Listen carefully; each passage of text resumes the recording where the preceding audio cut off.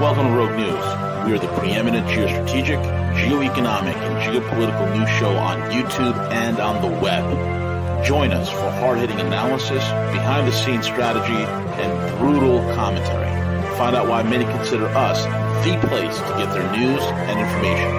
Check us out at roguenews.com. Follow us on Twitter at RealRogueNews, Facebook, and most of the popular podcasting apps. Most of all, remember to subscribe, like, comment, and share.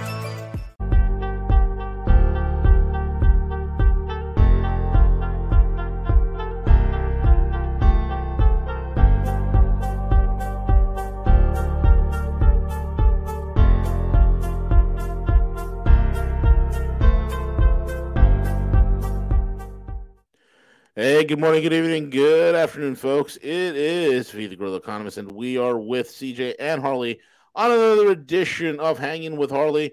Harley Schlanger is a man who needs no introduction. He's the one and only, one of the great brain trusts over at the LaRouche Foundation.com, the LaRouche Organization.com, LaRoucheOrganization.com, and the Schiller Institute.com, the SchillerInstitute.com. Links are in the description box. Harley, there's a lot going on. I'm hearing rumors of dirty bombs and dirty socks and dirty minds, and Zelensky worried about midterms. And my God, where do you want to begin? Let's start with the actual story on the dirty bomb question, because this gets right at the heart of how the West is trying to use the narrative to change reality, at least in the minds of people. You know, Shoigu, the Russian defense minister, was briefed over the weekend of some intelligence that had been picked up by their intelligence units that they had been following for some time, which is that the Ukrainians were preparing a dirty bomb. And a dirty bomb is a normal explosive device that has nuclear material in it. So it's not a nuclear weapon, but it does unleash radiation.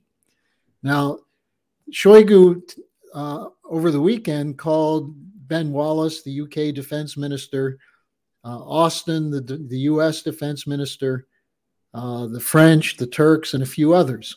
Yeah. And then RIA Novosti, a leading Russian paper, put out a story on it. Now, immediately, what's the line from the West?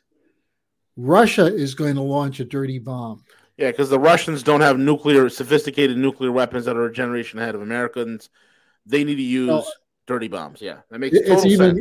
It's even worse than that, V. It's that Russia's losing the war, so they're desperate. Oh, yeah, they're so desperate. Ukraine is unbelievable. Yeah, so as a result, the Russians are going to escalate. Now, what Shoigu said is that the tensions are increasing. The problem that would lead to the Ukrainians using a dirty bomb is that they're terrified that the West is going to abandon them.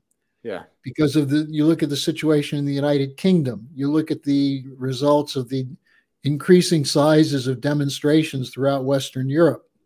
You look at the midterms. You know, I find this most interesting because up to now, the Republicans in the United States have pretty much gone along with the Democrats on giving a complete blank check to Biden, 100-0 vote in the Senate that Russia's a state sponsor of terrorism, a handful of people voting against these packages. Now, the word is starting to spread, though, that if Vance wins in Ohio, if a couple of other races go to the Republicans so they control the Senate, and if they pick up the 6 seats in the House, then they're likely to put the brakes on unlimited funds to Ukraine.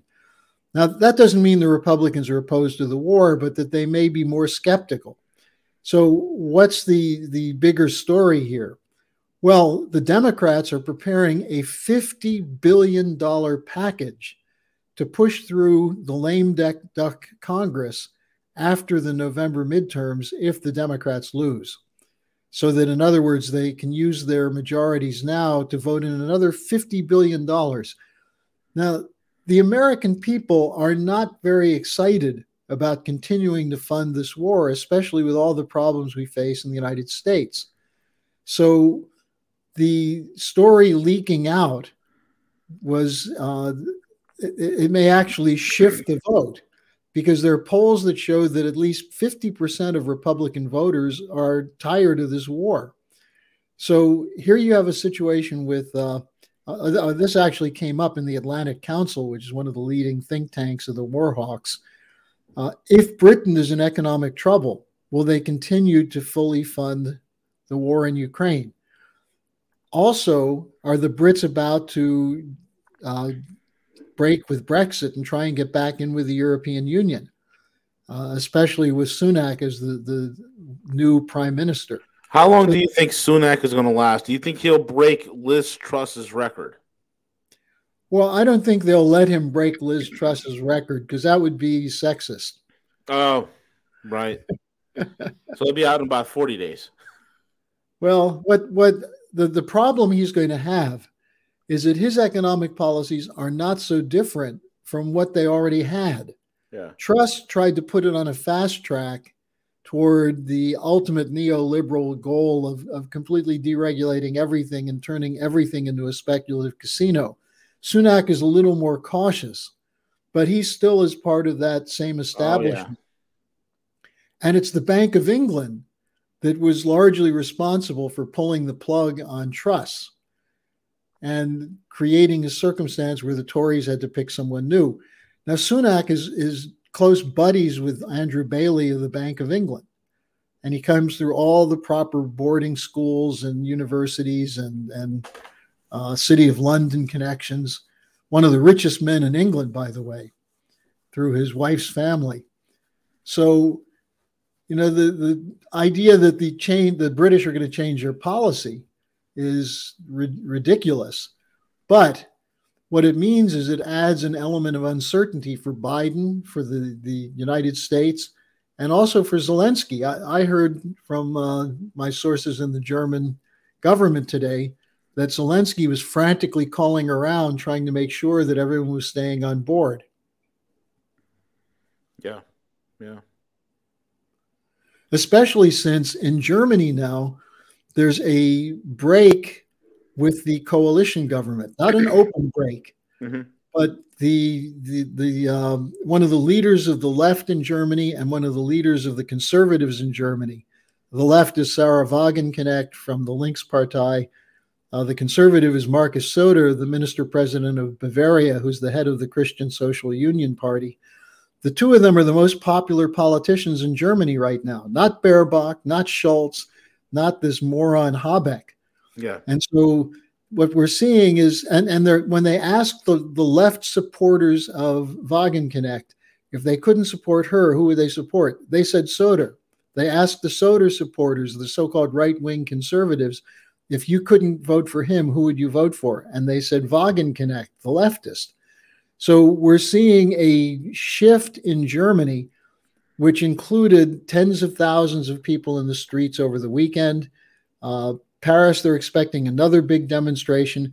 I think in Italy, we're going to see an explosion soon, because Meloni has just made the stupidest move she could make by basically calling in Mario Draghi to help. Good.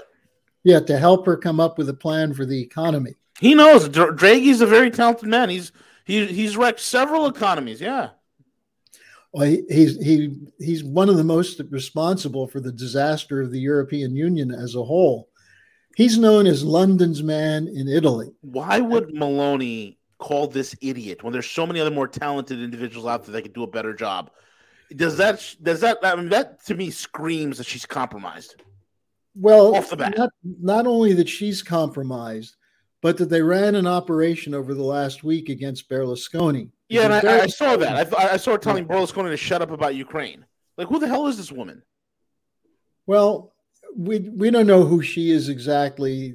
Her pedigree is that she came from right-wing politics as a young person.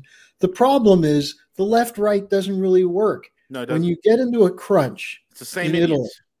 Well, when you get into a crunch in Italy, the question is, do you stick with the establishment, which is the European Union, which is the big money in Italy? And there are some really wealthy people in Italy, wealthy oligarchs. Don't forget the Club of Rome was one of the leading forces in pushing through the original zero growth depopulation plan. Aurelio Peche, the networks tied to Fiat and Alfa Romeo and so on. So not Fiat, I think Fiat is French, but anyway, the Italian auto. No, Fiat is Italian. Yeah, that's right. That's Yeah. right. Fiat Agnelli. owns, That's what I'm thinking of. The Agnelli interests. Yeah, Fiat owns Alfa Romeo, Ferrari, and Maserati. Yeah. They're all part of the Stellantis group. And that's connected to the city of London, and that's the Draghi connection. But Maloney, by calling her a fascist, by threatening that the EU will cut her off, they're trying to get her to play ball. And then they come out and go after Berlusconi as a Putin puppet. Berlusconi was the prime minister of Italy. He's one of the wealthiest men in Italy. The reason he likes Putin is because he thinks that you can have deals with Russia. Yeah. Italy has had a very stable energy relationship with Russia going back to 1962 when Enrico Mattei was the head of ENI, the ENI, the Italian National Oil Company. And he was about to sign a major deal with Russia when he had an accidental plane crash, which killed him. So you look at Aldo Moro, who was not a great guy, but who was a prime minister in the 70s who was trying to work out an arrangement with Russia. He got kidnapped by the Red Brigades and murdered. So if you look at Europe, take a look over from 1922 to the present. How many European leaders who were trying to break with the British and after World War II were trying to break with the Anglo-Americans ended up either dead or scandalized? Quite a few. And I think that's what Maloney is seeing in her rearview mirror. Mm. But it's not definitive. Here's the situation. Suppose you have 150,000 people show up in the streets of Rome on, I think it's November 7th, they're having a demonstration. Suppose you have 1 million in Paris at the end of this month. Macron is squirming like crazy. So the situation in Europe is very unstable. The real question is what will happen in the midterms, and how can the midterms be meaningful? If it's just red versus blue, Democrat versus Republican, forget it. That means nothing. The question is, will there be a change in policy? And that's going to have to come from the outside the political parties. The Republicans sent out a questionnaire that I received yesterday. What's the number one issue on your agenda? And they give you a list, which includes inflation, the border, parental rights. Nowhere on that list was the danger of nuclear war and Ukraine. Yeah, because it doesn't exist to them. To them, it's like a far off thing. To them, it's like, what, if it happens, it's no big deal. It's going to be good for the environment. It's going to be great for climate change. This is the insanity we're living in. I mean, the West is like, what is wrong with the West? Besides being completely divorced from reality, completely divorced from nature, completely divorced from God, completely divorced from any rudiment of humanity that's left. What the hell is wrong with us? It's like these social engineers have done a wonderful job on us, Harley. They really have.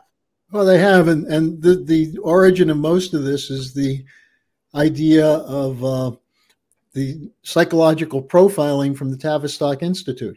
But here's a perfect example of that. You take a look at what Kevin McCarthy said. McCarthy came out and made a statement, which I think is true, which is that the Republican base is gravitating against the funding of the war. It's a mixture of not seeing Russia as an enemy, not seeing Ukraine as a friend, not seeing Ukraine as a vital interest for the American people. So McCarthy said that. Immediately, the Bush networks jumped on him. Mike Pence jumped on him. There was a gang up on him. And this is where you see the way they try to control this, control the debate. And so this is where, I've been saying this quite a bit recently, and some people may be tired of hearing it, but we really have to have other people speaking for the American people than those who are the leaders. And I'm talking now about local people in city councils, people in state government. Interestingly, in Germany, there's a city council in northern Germany, which is not too far from Hamburg. Stralsund is the name of the place. It used to be a very important place in the 14th and 15th century when the Hanseatic League was the big economic unit in northern Germany. They issued a call for that their city be used for a location for Russia-Ukraine talks. And every single party locally, the left, the right, the center, even the Greens, came out and said they support this idea. So local politics is trending differently than national, partly because the money is totally focused on the national. And the national political leaders see themselves as a cross between royalty and celebrity. And so the question that emerges is, will local voices be heard? And people who are saying, well, but I'm just one person, who listens to me? What difference does it make what I think? Well, if you think that way, it doesn't make a difference. But why would you marginalize yourself like that? Go out and be bold. Talk to people. Challenge them. Make sure you know your facts before you do it. But challenging the status quo is never wrong. Even if you're wrong about something, it's still necessary, because otherwise the status quo becomes fat and complacent, and they'll squash you. Very well said. And this is why it's all the more important that people ask questions, people resist what is occurring. Harley, how are things looking in Europe right now as winter is right now just around the corner? What are some of the things that are happening that you've witnessed yourself? And what are some of the things that people are doing to fight back, to push back against this mutually assured suicide? Well, I think people are starting to realize that there's no individual salvation, because a lot of people in my neighborhood were looking to buy wood, and they were going to build fireplaces. And first of all, they found out that they can't get permits for that. Secondly, the construction industry is so backed up and so undermanned, they can't build them. Third, the price for a fireplace went from 10,000 euros to 20,000 euros. And fourth, there's no firewood available. So if someone thought, well, I'm not going to worry about the gas situation or the Nord Stream pipeline or any of these other things because I'm going to build a fireplace, forget it. Individual survival, unless you're really prepared to suffer a lot, is not an answer. The answer lies in activity of a social sort. And what I'm finding from talking to people, including some parliamentarians, including some local officials, including policemen. I mean, I talked to a policeman whose daughter is a classmate of my daughter. And I said, what are you planning to do when there's a blackout this winter? And he said, I'm going to be on duty trying to make sure that people don't break into the houses where there's actually heat. Wow. So that's from a Berlin policeman. Unbelievable, man. This is where we are. Well, it becomes the law of the jungle. And if we get to that point, everybody loses. So while it makes sense to stock up on food, stock up on necessities, don't rely on that. You have to have a social shift in thinking away from this neoliberal, neoconservative, phony dualism that controls the narrative. And this is what hybrid warfare is about. I've been doing a lot of reading on this recently, V. The William Sargent's Battle for the Mind. Bertrand Russell wrote a lot about this. There's John Rawlings Rees, Brigadier General Frank Kitson. These are British psychological warfare experts who talked about how you can make a population complacent so you can do anything you want. Sick. And this is what we're seeing. And the new tools they have in social media and AI and things of that sort, they think they can control things. Now, my view is that things are going to get out of control. The question is, will we have an orderly process of taking down the corrupt networks and putting in place a form of economic policy that's worked in the past, the American system, physical economy, a credit system that invests in real production. Because if you don't have that, you may have a lot of paper wealth, but unless you can eat it or burn it for fuel, it's not going to mean anything.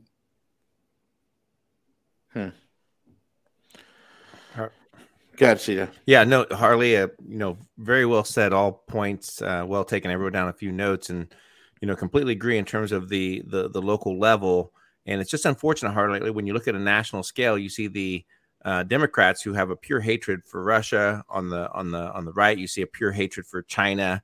America, for some reason, at the national political, they always have to have their boogeyman. They always have to have someone to blame, other than themselves. We probably don't have time for it today, Harley, but I would love to get your thoughts on, is America primed for a convention of states? Following that suit of looking at local elections, is it time for the states to get together?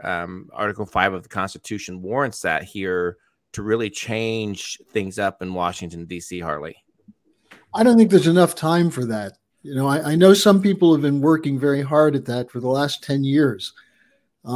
If we can get enough people who would be willing to do that, then we could get enough people who would be willing to make the changes in Washington. And changes in Washington, just take a look at what's happening in the United Kingdom right now. They've savaged Boris Johnson and Liz Truss. Now, they deserved it, but they're not very different from the other people who are in there.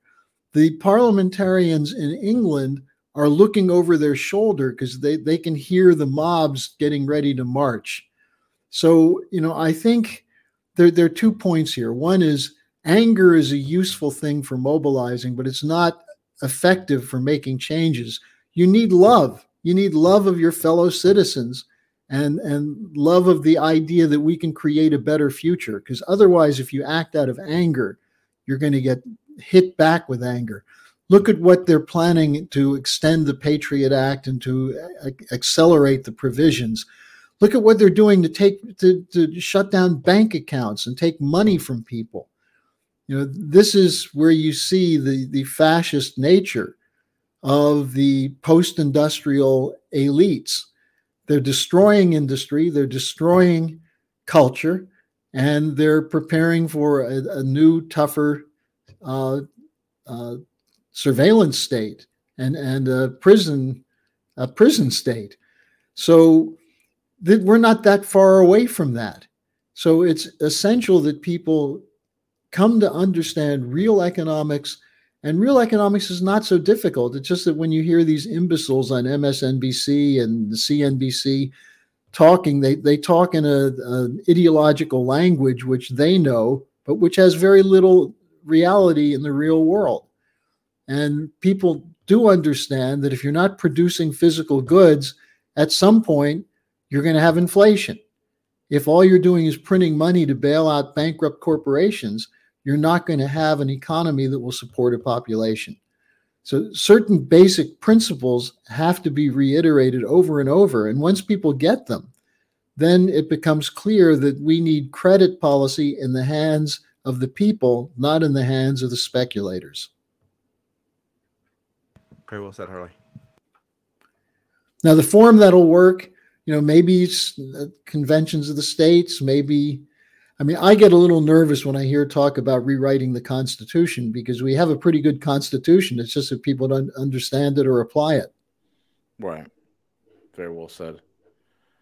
Very good point. Harley, thank you so much for joining us. Again, folks, you can find them over at LaRoucheOrganization.com, LaRoucheOrganization.com, as well as the SchillerInstitute.com, SchillerInstitute.com. And with that being said, CJ, take it away.